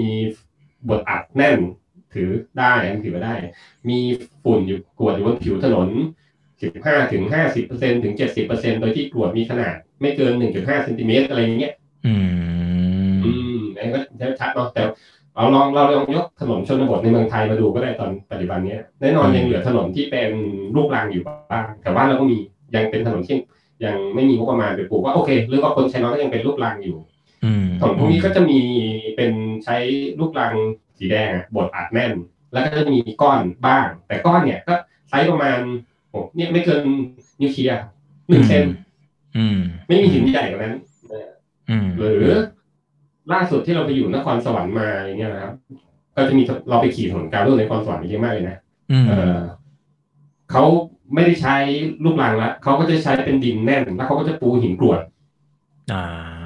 เราจะเห็นเกิดอัดลงไปหินกรวดก็อาจจะเป็นหินปูนบ้างหินอะไรบ้างอะไรเงี้ยที่เขาหาได้ในท้องถิ่นเนาะไซส์ก็ไม่ใหญ่เนาะเราก็ไม่เกิน2 เซนเป็นหินละเอียดไม่เกิน2 เซนส่วนใหญ่ก็จะอยู่ประมาณนั้นนะฮะไม่มีใครเอาหินปูนสร้างบ้านก้อน5 เซน 4 เซนมาปูเป็นถนน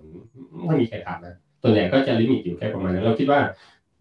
ถ้าเรานิยามรถถนนประมาณนี้เป็นถนนgravelมันก็จะไปสู่อีกว่าแล้วรถที่มันจะมาวิ่งเพื่อรับแรงสะเทือนบนก้อนหินประมาณนี้บนพื้นผิวอย่างนี้ที่อาจจะเป็นดินอะไรดีดินลูกรังหรือจะเป็นดินบดอัดทั่วไปจะรับแรงเท่าไหร่แล้วเฟรมควรจะแข็งแรงรับเทนไซด์ได้เท่าไหร่ที่คออะไรอย่างเงี้ยครับยางควรจะมีความเหนียวเราไม่รู้ว่าในอุตสาหกรรมยางเขามีการนิยามความเหนียวของยางด้วยไหมเพื่อที่จะดูแต่เราเชื่อว่ามีนะยกตัวอย่างเช่นรถที่ใช้ดาวยูยางก็โคตรเหนียวเลยนะ เดี๋ยวลงมากราวิตี้โอ้โหกระโดดมาทีมชาติเหมือนในเรดบูล5 เมตรตึ้มลงมาเนี่ยโดนก้อนหินก้อนหนึ่งยางก็ไม่ฉีกนะเราเชื่อยางพวกนี้เหนียวมากเหนียวสุดๆเลยอ่ะแต่ว่ายางที่วิ่งบนกราเวลก็ไม่ต้องเหนียวขนาดนี้นี่เพราะไม่ได้ถูกกระแทกขนาดนั้นไม่ได้ถูกบาดขนาดนั้นยกตัวอย่างเนาะมันก็จะเป็นนิยามส่วนประกอบต่างๆของรถที่เป็นกราเวลหรือเรานิยามว่ากราเวลถ้าเรานิยามนะถนนที่เรียกว่ากราเวลโรดควรจะเป็นถนนที่ยานพาหนะในชุมชนส่วนใหญ่ใช้งานโดยปกติเพียงแต่ว่ามันไม่ได้ถูกปูผิวด้วยวัสดุแข็งเลเวลควรจะอยู่ประมาณนั้นไม่ใช่ถนนประเภทแบบว่าบนดอยที่หมู่บ้านมงกับหมู่บ้านมูเซอร์ต่อกันอย่างนั้นไม่เรียกกราเวลแล้วจะเป็นถนนแบบดินเท่าที่จะถ่ายได้งั้นอย่างนั้นเกินกราเวลอะไรอย่างเงี้ยเดี๋ยวอย่างนี้พอได้เห็นภาพแล้วเราว่าน่าจะชัดเจนขึ้นเราในความคิดส่วนตัวเราคิดว่ากราเวลไบค์เนี่ยล้อหลุดจากพื้นได้มีโอกาสลอยจากพื้นได้แต่ต่ำมาก5 เซนอาจจะมีบ้างที่มีจังหวะตกหลุมที่มีถนนนิดนึงก็เชิดขึ้นปุ๊บแต่ล้อจะลอยจากพื้นแค่ล้อหน้าล้อเดียวเป็นบ้างหรือล้อหลังบ้างไม่เกิน4 เซน 5 เซนอะไรเงี้ยไม่ใช่ลอยประเภทแบบครึ่งเมตรไม่ใช่เท่าทีครึ่งฟุต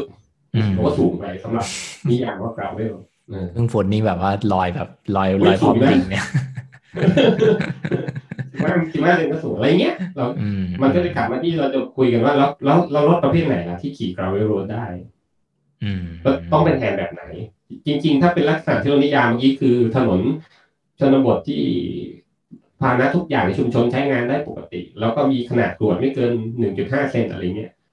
รถจักรยานที่ขี่บนถนนกราเวลโรดได้เราลองที่เราอย่าชวนอยู่ขี่ก็ได้มอเตอร์ไบค์ก็ที่เขาขี่ได้แน่นอนได้อยู่แล้วผมก็ขี่ได้แน่นอนไอ้พวกมอเตอร์ไบค์ขี่ได้หมดแหละเพราะมันเกินนั้นเลยละรถไบค์ขี่ได้จริงๆแล้วขี่ได้ผมว่าได้นะครับได้เร็วลงได้แต่ต้องลดความเร็วลงอะไรเงี้ยมอเตอร์ไบค์คาร์บอนเรซซิ่งก็ขี่ได้นะแต่คุณจะไม่ค่อยสบายตัวเท่าไหร่นะอะไรเงี้ยแต่ว่ารถอาจจะทางเร็วขึ้นได้นะเพราะการกระแทกมันเยอะไงเพราะมันไม่ได้ถูกดีไซน์อันนั้นเป็นความรับผิดชอบของตัวคุณเองไม่เกี่ยวกับรถขับขี่ได้ไหมดาวน์เงี้ยก็ขี่ได้แต่ก็อาจจะขี่ได้นะจะเหนื่อยหน่อยแค่จะเหนื่อยหน่อยก็เหนื่อยก็เรื่องแต่ว่าสมมติว่าไปถามดาฮอนดรฮอนหรือว่าไปถามโจชัวฮอนเจ้าของเทิร์นเนี่ยลูกชายเขาบอกว่าเฮ้ยรถพับเทิร์นคุณขี่ทางเขาได้ป่ะรถพับเทิร์นรุ่นไหนก็ได้น็อต D8 ก็ได้อะไรเงี้ยผมเราก็เชื่อว่าเขาตอบว่าขี่ได้แต่ว่านิยามเลเวลกราฟเวลเขาก่อนนะขี่ได้เราขี่ได้เราเชื่อว่ารถอย่างสปีด P8 เนี่ยก็ถูกดีไซน์มาเป็นรถครอบจักรวาลไม่ได้ดีไซน์ไม้ขี่บนเพลฟรถทั้งหมดหรอกทางที่เป็นทางถนนชนบทปกติที่เป็นทางดินลูกรังทางอะไรตามอะไรเงี้ยก็ขี่ได้เทิร์นหรือว่าดาวน์P8ก็ควรจะเป็นก็เป็นกราฟเวลได้นะขี่บนทางกราฟเวลได้แต่ไม่ใช่เรียกว่ากราฟเวลไปแล้วกันมันมีรุ่นที่เขาทำมาเพื่อกราฟเวลไหมครับไม่แน่ใจครับแต่ว่าอย่างไบค์ไฟเดย์ตัวที่เป็นพ็อกเก็ตลาม่าเป็นสำหรับออฟขี่ทางแบบว่าที่ไม่ใช่ทางเพลฟรถได้ดีนั่นคือสิ่งที่ไบค์ไฟเดย์นิยามเนาะความสูงของกระโหลกการใหญ่ของยางความแข็งแรงของเฟรมอะไรอย่างเงี้ยแต่นี่เขาการไบค์เฉพาะคนอื่นไงผมว่ามันมีแบรนด์หนึ่งที่ผมเห็นครั้งแรกแล้วผมคือไม่ใช่หัวเราะย้อนหรอกแต่ว่าผมว่ามันขำดีอ่ะคืออเล็กซ์โมตันครับอเล็กซ์โมตันทำรุ่นที่เหมาะกับกราเวลด้วยซึ่งผมรู้สึกว่ามันประหลาดตอนแรกที่ผมเห็นนะแต่ว่าในทางหนึ่งก็เข้าใจได้เพราะว่าพอคือจริงๆแล้วโพซิชันของโมตันเนี่ยมันจะเป็นคนมีตังค์นะครับมันจะเป็นคนที่แบบต้องมีฐานะหน่อยเนาะแล้วก็เอาเป็นดราม่าเลยไม่คืออันนี้ผมพูดในเชิงแบบภาพรวมทัศนคติอะไรเงี้ยมันมีมูลค่าที่ของตัวรถที่สูงเนาะใช่แล้วกลุ่มนี้ส่วนหนึ่งก็จะเล่นผมว่าส่วนใหญ่แหละก็จะเล่นเสือหมอบไปแล้วแล้วพอตลาดของกราเวลมันมีความดึงคนจากเสือหมอบมาลงในทางกราเวลเพราะฉะนั้นก็ไม่แปลกที่จะเห็นแบรนด์โมตันที่ลองทำแบบกราเวลดูอะไรเงี้ยครับก็น่าสนใจนะครับผมคิดว่ารุ่นใหม่ปะหรือว่าออกมาหลายปีแล้วประมาณสัก2-3 ปีครับประมาณ 2-3 ปีก็อยู่ในเทรนด์พอดีเนาะเราคิดว่าเขาก็คงเห็นอะไรหลายอย่าง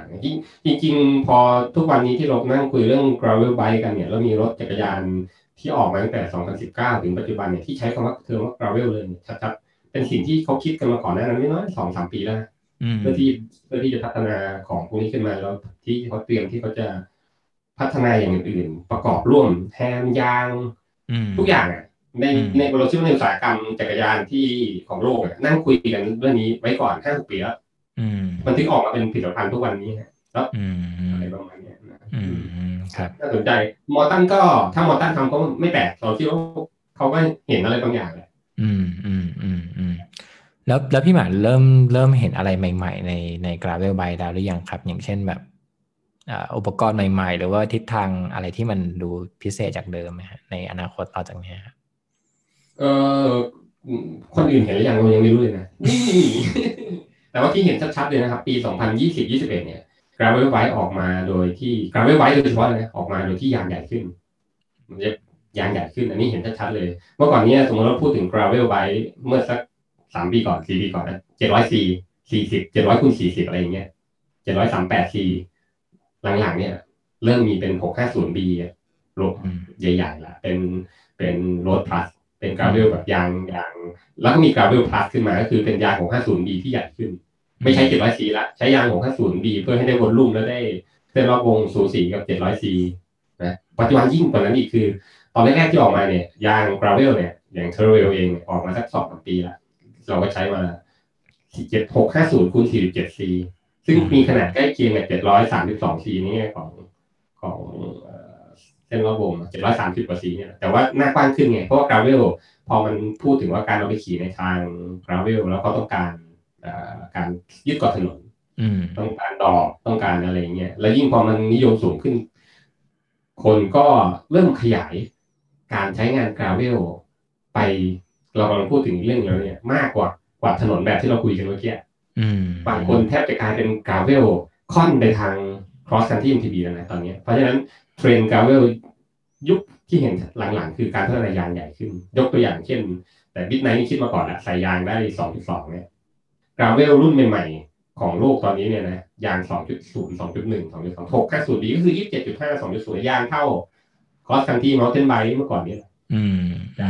เห็นชัดๆว่าเทรนด์มันไปสู่การที่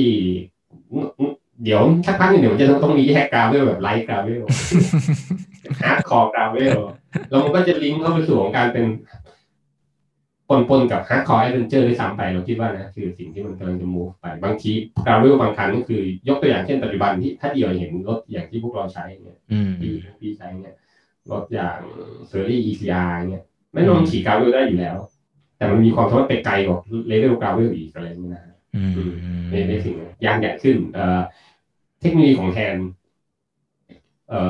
นกว้างเนี่ยตอนแรกเนี่ยคนที่ออกมาคือเคิร์ฟโอ้หลังๆนี่เต็มเลยฮะรู้จักเคิร์ฟเนาะเคิร์ฟไซคลิงนะออสเตรเลียนะออกมาก่อนเขาเลยปุ๊บโอ้เต็มเลยทีนี้ปีนี้เยอะมากเลยอ่ะคนเก็ตคอนเซ็ปต์ละเคิร์ฟนี่คือจินตนาการก่อนคนอื่นหรือคนอื่นอาจจะจินตนาการก็พร้อมๆเคิร์ฟก็ได้แต่ยังไม่มีตังค์ทำก็ได้เรื่องนี้เราสรุปพิสูจน์ไม่ได้หรอกแต่เคิร์ฟออกก่อนหลังๆมีเป็นสแตนก็มีนะครับวุ้นโปรของชิโน่ก็ทำแฮนด์กราเวลโดยเฉพาะขึ้นมาเทรนด์ของแฮนด์กราเวลซับที่เป็นดรอปกราเวลโดยเฉพาะคือกว้างกว่าหมอปกติละครับกว้างกว่าแล้วก็มีแฟลร์มีการแบกออกอะไรเงี้ยเยอะแยะอันนี้เห็นอยู่2 อย่างยังใหม่ๆอย่างเดิมแล้วกราเวลก็เป็นรูปผสมเช่นเฟรมไทเทเนียมตะเกียบคาร์บอนเมื่อก่อนนี้กราเวลอาจจะเห็นเป็นอลูนะครับหรือคาร์บอนฟูลคาร์บอนเลยหลังๆเริ่มมีฟูลคาร์บอนแล้วนะครับหลังๆก็ถ้าเป็นสตีลคือเป็นรถแล้วก็สตีลฟอกเนาะเป็นเหล็กกับเหล็กไทเทเนียมกับคาร์บอนเนี่ยเห็นมานานแล้วแต่จะเป็นลักษณะของการเป็นครอสอะไรเงี้ยแต่หลังๆก็มันเริ่มกลายเป็นอลูผสมคาร์บอนฟอกเหล็กผสมคาร์บอนฟอกอะไรเงี้ยมีเยอะเลยฮะเพียบไอ้จักรยานที่มันเป็นกราเวลที่ยางใหญ่ขึ้นมันทำให้การปัดมันสนุกขึ้นยังไงครับพี่ในทางที่มันเป็นทางพวกอย่างเงี้ยแน่นอนมันเป็นทางที่มีอุปสรรคนะฮะเช่นกรวดอย่างที่เราคุยกันเนี่ยมันมีเม็ดกรวดอยู่อิฐเม็ดเล็กๆอยู่หรือมันเป็นพื้นทราย นะครับแน่นอนการถ้ามันเป็นดินอัดแน่นๆเลยเนี่ยมันก็คล้ายกับเพฟเมนต์มันก็คล้ายกับแอสฟัลต์มันก็คล้ายกับคอนกรีตถ้ามันอัดแน่นแล้วไม่มีฝุ่นเลยนะอันนั้นเราก็อาจจะไม่จำเป็นต้องการอะไรที่มันจะมีดอกต้องมีอะไรไปเกาะผิวสัมผัสแต่ว่าจริงๆแล้วในสภาพแวดล้อมจริงทางมันไม่ค่อยมีครับส่วนใหญ่พอมันเป็นทางดินใช้งานทั้งหนึ่งก็ฝุ่นก็เกิดเพราะว่าโดนรถวิ่งรถเหยียบมันก็จะเกิดฝุ่นเล็กๆเนาะสะสมมากขึ้นแล้วกลายเป็นผิวทรายอยู่บนร่องถนนนั้นหรือบางส่วนใช้หินกรวดไปบดอัดไว้ตอนแรกบดดีเลยคือแน่นไปกับผิวดินโดนน้ำโดนรถวิ่งสักครั้งหนึ่งหินก็โผล่ขึ้นมากลายเป็นหินลอยๆอยู่บนผิวลื่นๆหน้ายางแน่นอนก็คิดเหมือนเราเส้นใบครับหน้ายางกว้างขึ้นเวลาโลวิ่งผ่านอุปสรรคพวกนี้ก็ง่ายขึ้นนะครับปลอดภัยขึ้นยกตัวอย่างเช่นขี่จักรยานเคยขี่จักรยานเจอทรายไหมอันนี้เคยเจอแล้วแหละเป็นทรายแบบหนาๆเลยนะอาจจะเป็นถนนเล็กช่วงถ้ายางเราไม่มีดอกเลยยางนี้เล่นโอ้โหจมทรายเลยขี่ไม่ไปนี่มีดอกนี่สปินแล้วหมุนแล้วไม่สามารถผลักรถได้ก็ต้องจอดจูงอะไรเงี้ยแต่ถ้ายางใหญ่ขึ้นหน่อยมีดอกก็มีสามารถไปเกาะผิวแล้วก็พาไปได้ดีก็สนุกขึ้นอีกแบบนึงสามารถขี่ลุยแล้วก็รถก็ยังทรงตัวได้อย่างนี้นะเหมือนเราไปขี่อย่างเงี้ยเราเจอทางทรายบางส่วนจะเป็นทรายชนบททรายเยอะๆหน่อยขี่ผ่านได้นะแต่ต้องดอกต้องใหญ่นิดนึงหน้ายางต้องกว้างหน่อยแล้วมีดอกหน่อยนะขี่ผ่านได้สบายได้เปล่าก็สนุกดีเจอกวดบนผิวทางก็ลุยได้ครับได้และอย่างคือสบายขึ้นเดียวสบายขึ้นเลยบิ๊กวอลลุ่มมันจะ low pressure ยางยิ่งใหญ่ขึ้น pressure ยางที่จำเป็นต้องใช้ในการสูบจะลดลงนะขี่สบายตัวขึ้นครับก็เป็นอีกเรื่องนึงซึ่งน่าจะวิวัฒน์ไปข้างหน้าเนาะเรื่องตัว gravel bike ครับทีนี้ผมถามในเชิงคนที่เจอลูกค้าเยอะๆหรือคนเจอคนรักจักรยานเยอะๆครับพี่หมายคิดว่า gravel bike นี่มันเหมาะกับประเทศไทยไหมครับพี่หรือมันจะมีโอกาสที่มันจะขึ้นมาในบ้านเราไหมครับไม่จริงๆเนี่ยพูดไปแล้วว่าเดี๋ยวมีคนนึงคุณจะขายดีกว่าเสือหมอบไปซ้ำไปนะยกตัวอย่างเช่นในกรุงเทพมหานครเนี่ยเขตกรุงเทพเนี่ย50เขตเนี่ยขอโทษเถอะใช้gravel bikeเถอะครับอะไรเงี้ยปลอดภัยกว่าเยอะเลยนะถนนกรุงเทพเนี่ยถนนกรุงเทพโดยเฉพาะเอาชั้นไหนก็ได้เหมาะกับgravelมากกว่ายางสมอลอีกนะเหมาะกับgravelมากกว่านะมันมีอุปสรรคบนถนนเยอะมากเลยตั้งแต่ฝาท่อร่องน้ำบางทีเนื่องจากปั่นจักรยานเลนซ้ายบางทีซ้ายสุดของถนนเนี่ยก็จะเป็นส่วนที่ไม่ค่อยดีเท่าไหร่นะครับมีพังมีปะบ้างอะไรเดี๋ยวไม่รู้สึกหรอกเดินสบายมอไซค์ก็ขี่ออกมาจากทางซ้ายหน่อยหนึ่งก็อาจจะรู้สึกบ้างแต่ก็ไม่เท่าไหร่แต่จักรยานเนี่ยจะต้องถูกผลักให้อยู่ซ้ายสุดเสมอเป็นทางที่แย่ที่สุดบนผิวถนนเสมออะไรเงี้ยนี่ยกตัวอย่างนะครับเหมาะมากกว่ากรุงเทพ2เช่นถนนที่กำลังคอนสตรัคชั่นอยู่เช่นลาดพร้าวเนี่ยโอ้โหเอาgravelไปขี่เหรอครับเดี๋ยวเอาไปว่าไปขี่เลยอันนี้รีวิวจากผู้ใช้จริงนะจริงๆแล้วถนนที่ดีที่เหมาะเสือหมอบคือถนนต่างจังหวัดนะครับถ้าคุณอยู่ต่างจังหวัดที่ในประเทศไทยเนี่ยแล้วก็ไม่ได้มีรถอะไรเยอะมากถนนต่างจังหวัดดีเหมาะเสือหมอบฮะไม่ว่าจะถนนจากจังหวัดที่มีหลายทางที่กว้างของประเทศไทยหลายทางกว้างนะแล้วก็สภาพค่อนข้างดีด้วยขี่เสือหมอบดีกว่าอะไรเงี้ยจริงๆในกรุงเทพเองเนี่ยแนะนำว่าขี่gravelนี้น่าจะเหมาะกว่านะถ้าไม่ได้เอาไปขี่ทางฟ้านะครับ2ต่างจังหวัดเองใช้gravelเนี่ยก็สามารถลงถนนข้างๆได้หมดเลยเกือบแทบจะหมดเลยนะไปนี่อะไรอย่างนี้ก็ได้ตอนนี้ก็เลยพูดมันน่าจะขายดีที่สุดในประเทศไทยนะฮะแล้วในความเป็นจริงมันเป็นอย่างนั้นไหมฮะมันรู้เหมือนกันว่าถามพี่นาทีถามพี่เทพถามพี่มงคลดูผมไม่น่าจะสัดส่วนไม่น่าจะเยอะหรอกครับไม่น่าจะเยอะหรอกนะอย่างนี้น่าจะคนก็แต่แน่นอนมันเริ่มเป็นสิ่งที่มีคนพูดถึงเยอะแล้วถ้าวัดจากชวนแล้วคนว่าจะเกี่ยวอะไรแต่ชนีคิวไว้ดีนี่เป็นแบบชนีคิววัดเลยนะถ้าเอาเรื่องอะไรมาพูดแสดงว่าประเด็นนั้นนี่เป็นเทรนด์ในสังคมจักรยานของประเทศไทยหรือเปล่าอะไรแล้วถ้าเกิดกับร้านพี่มีคนมาสมมติว่าเดินมาที่ร้านบล็อกแบบขgravel bikeคันหนึ่งนี้เยอะไหมครับปีนี้เยอะขึ้นปีที่แล้วไม่มีน้อยมากแต่ไม่ใช่เรื่องใหม่ฮะเป็นสิ่งที่เราตั้งใจอยู่แล้วเดี๋ยวมองก็น่าจะรู้ว่าโอ้ พี่นี่พูดบ่อยจังเลยเนี่ยแสดงว่าก็กำลังมีประเด็นทางธุรกิจแล้วแน่นอนผมพูดตรงๆก็ได้ใช่ครับเรากำลังบิวเรื่องการบิวในแง่ธุรกิจนะกำลังทำอยู่เห็นชัดๆเลยบอกตรงๆก็ได้แสดงว่าพี่เห็นโอกาสทั้งในเชิงของการใช้งานและในเชิงของ business ด้วยใช่ไหมครับใช่จริงส่วนตัวเองขี่รถไทยนี้ในกลุ่มนะครับมานานแล้วไม่ใช่เพิ่งขี่หรอกหลายคนก็มีคนละอันมีพี่กบก็มีพี่แนนก็มีทุกคนมีทั้ง adventure มีทั้ง touring heavy มีทั้ง gravel อะไรมีทุกคนแต่ว่าในแง่อันนี้ก็เหมือนจริงๆแล้วเราไม่สัมภาษณ์กันเพื่อโฆษณาแต่จริงๆเราก็ได้โฆษณาแล้วแหละก็จริงๆอยากทำมานานแล้วเพราะเราเชื่อว่ามันเป็นรถที่ตอบโจทย์นะอยากทำมานานแล้วเพียงแต่ว่าพูดตรงคือไม่มีเวลาทำคนในองค์กรมีอยู่ไม่กี่คนแล้วก็เรากำลังทำเรื่องอื่นๆอยู่มาหลายปีแล้วเราจบโปรเจกต์เรื่องหนึ่งไปแล้วเมื่อปีที่แล้วจบแล้วเป็นโปรเจกต์ยาวมากประมาณ4 ปีทำงานเราก็บอกโอเคงั้นปี2020เราจะทำกราฟเวลแล้วนะเพราะเราเห็นสิ่งที่มันเป็นมาเมื่อ 6-7 ปีก่อนตั้งแต่มันเปลี่ยนครอสไซโคลครอสมาสู่เทอมของว่ากราฟเวลแล้วก็เราเห็นว่ามันก็ในแง่บิสเนสมันมีศักยภาพแล้วมันก็สนุกด้วยมันก็สนุกด้วยเราก็เลยทำแต่ปลายปีที่แล้วนี่มีแผนแล้วก็ปีนี้ผมก็เห็นนะว่าโอ้โหพูดบ่อยจังเนี่ยแต่ที่ไม่เคยพูดเลยใช่ครับกำลังตั้งใจทำอยู่คือถ้าสมมติว่ามีคนฟังเทปนี้แล้วอยากจะซื้อการ์เวลไบค์นะครับก็คืออันนี้ผมถามในเชิงแบบการพูดแบบทั่วไปก่อนว่าแล้วคนที่มีจักรยานที่บ้านอยู่แล้วไม่ว่าจะเป็นแบบไหนก็ควรจะซื้อการ์เวลไบค์อีกสักคันหนึ่งไหมครับอยู่ที่ว่าใช้งานแบบไหนเนาะใช้งานจักรยานแบบไหนถ้าเราแนะนำถ้าเป็นส่วนตัวแนะนำนะแล้วบอกว่าอยากจะซื้อจักรยานคันหนึ่งครับเพื่อที่จะใช้งานคันแรกเลยนะไม่ว่า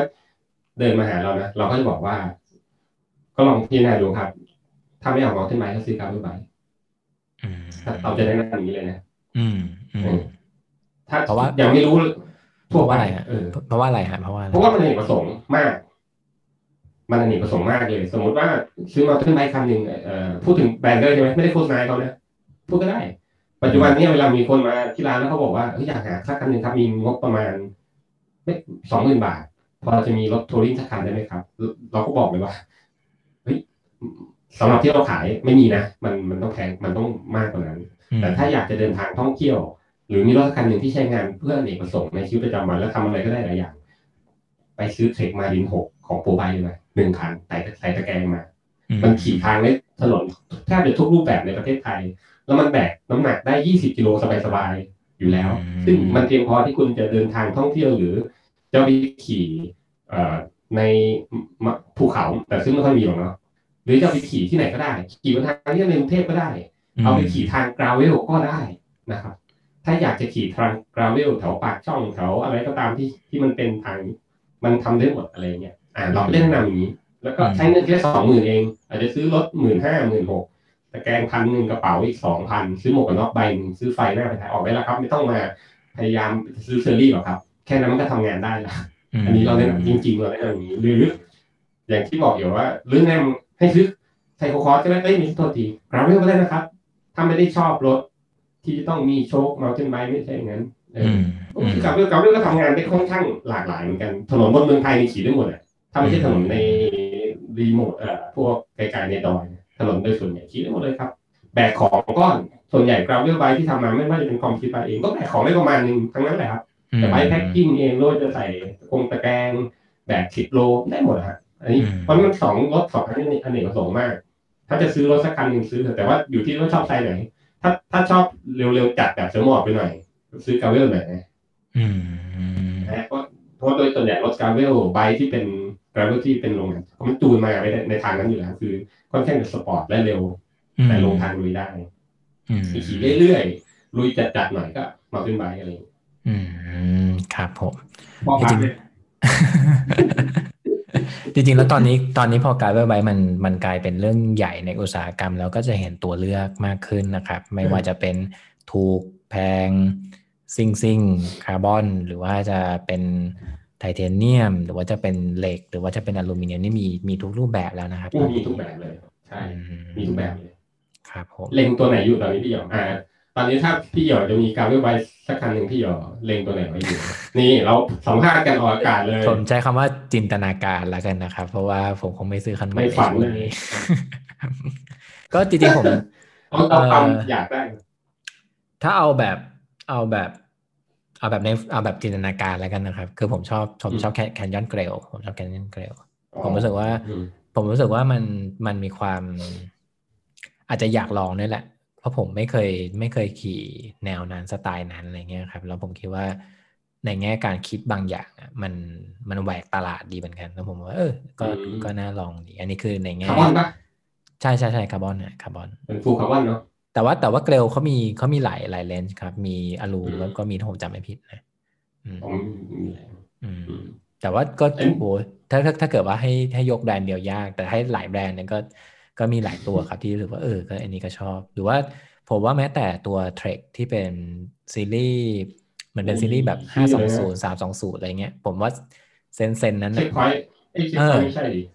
เช็คพอยต์จริงๆใช่ไหมใช่นะครับจริงๆเช็คพอยต์ใช่ของเทคปะเราคุยจำผิดเดี๋ยวเทคเขาว่าครอสเช็คจะเป็นไซโคคอร์สพี่เป็นไซโคคอร์สเช็คพอยต์ไดเวิร์ดนี่ของสเปเชียลไลน์เนาะใช่ไดเวิร์ดเป็นสเปเชียลไลน์แต่สเปซของใจแอนบอกเดี๋ยวนะฮะเอาง่ายไอตัวเช็คพอยต์เป็นเทคแน่ๆครับก็เป็นการเวลเดี๋ยวจะผิดแบรนด์เนี่ยเพราะว่าเดี๋ยวแต่เหมือนเทคเขาจะเซิร์ชเลย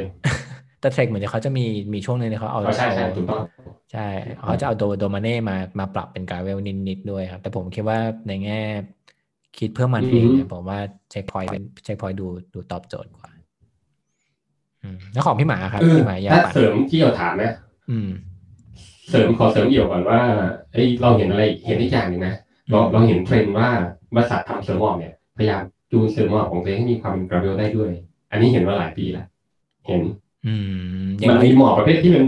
เลสซิ่งชัดๆเลยเลสซิ่งโรดอันนี้มีแต่ก็จะมีบางรุ่นที่เขาขายมาได้เขาบอกว่ามันสามารถ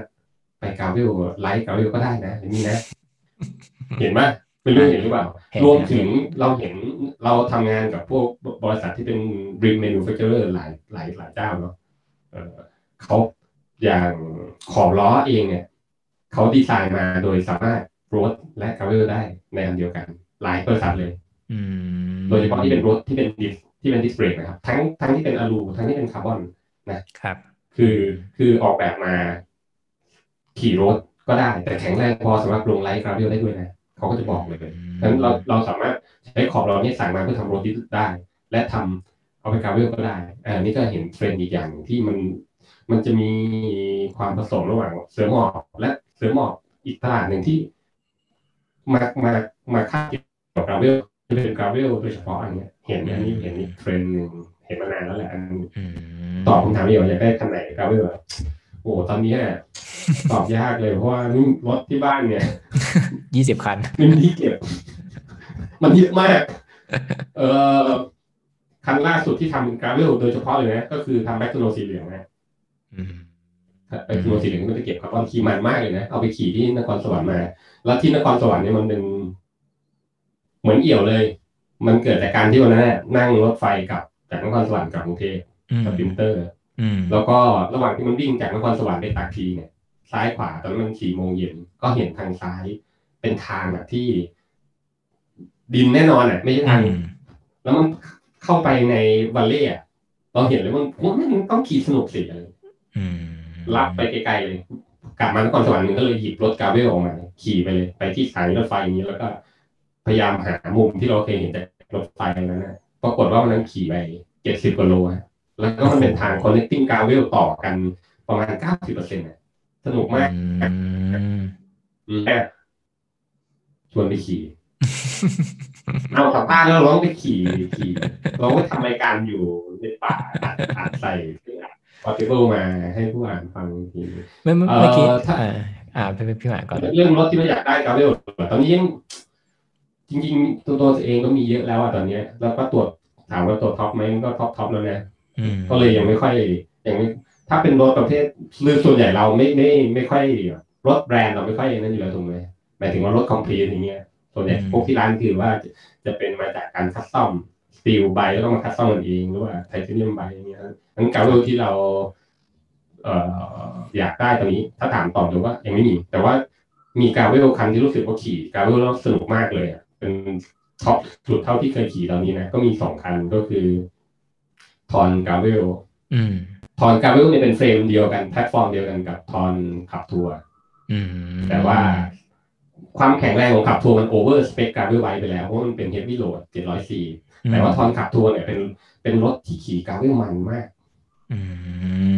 ฟีลลิ่งดีมากนะฮะเมื่อมาใส่ยางกราเวลแล้วขี่อีกคันหนึ่งที่ขี่สนุกมากเลยสำหรับทางกราเวลนั่นก็คือเวโรเลนโพลิโอเลนตัวใหม่สีเขียวเนี่ยเนี่ยขี่สนุก2คันนี้ตอนนี้ชอบมากเลยคือหยิบขี่บ่อยมากแล้วก็ตัวพาร์ทซันเตอร์ตัวใหม่ซึ่งเป็นไลท์กราเวลได้อันนี้ยังไม่ได้ลองขี่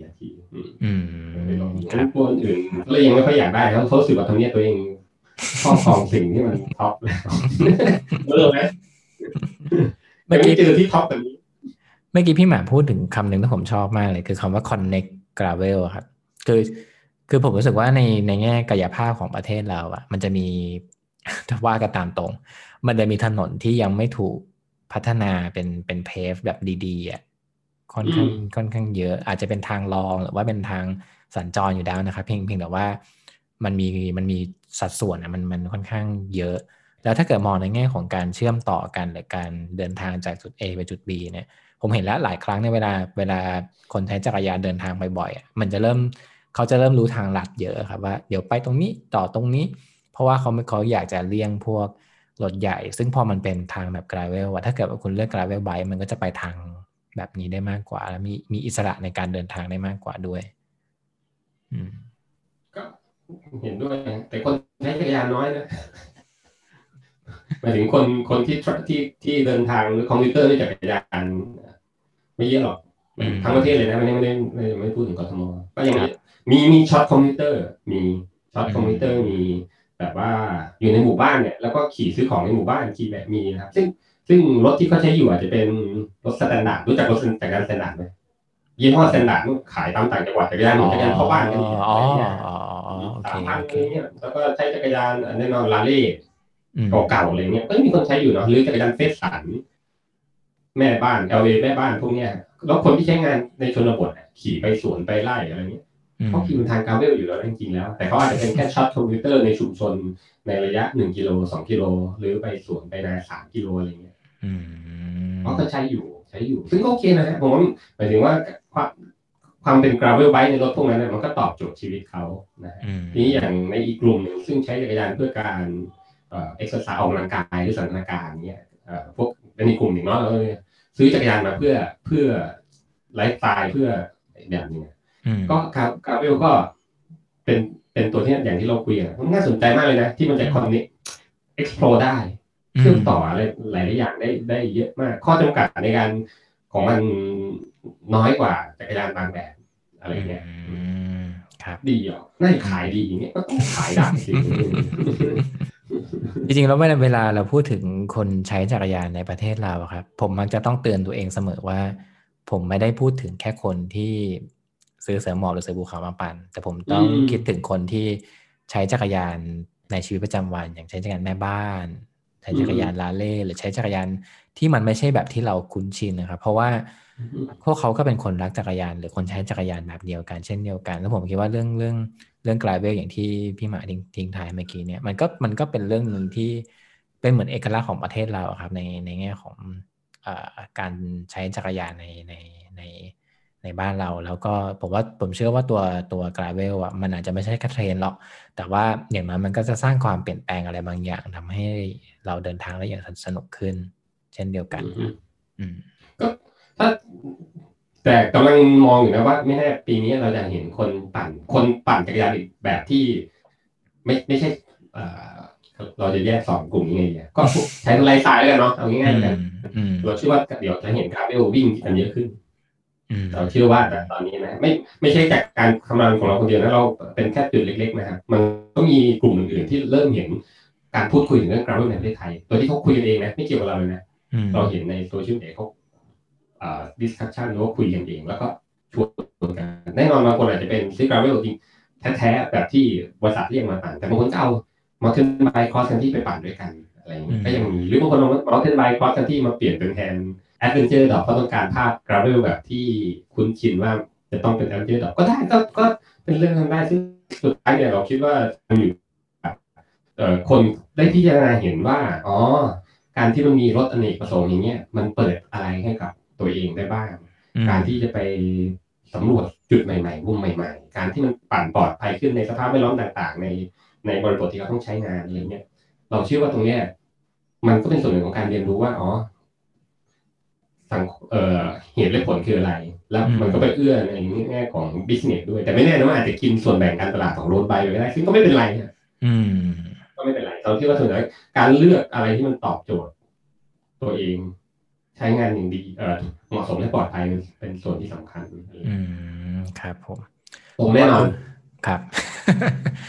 ไม่ว่าคุณจะฟังเทปนี้แล้วคุณรู้สึกยังไงกับ Gravel Bike นะครับผมก็มี2สิ่งที่อยากจะบอกอย่างแรกคือความเปลี่ยนแปลงของโลกจักรยานมันเกิดขึ้นแล้วครับ Gravel Bike มันก็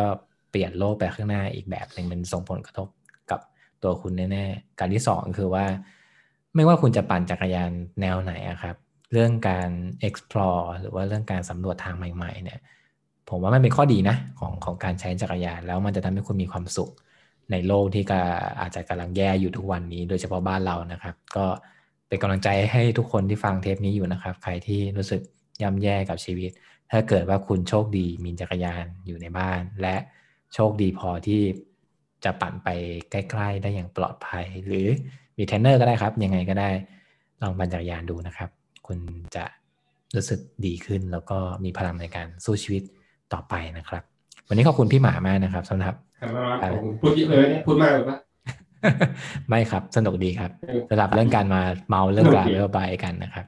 ขอบคุณผู้ฟังนะครับเดี๋ยวพบกันอาทิตย์หน้านะครับสวัสดีครับ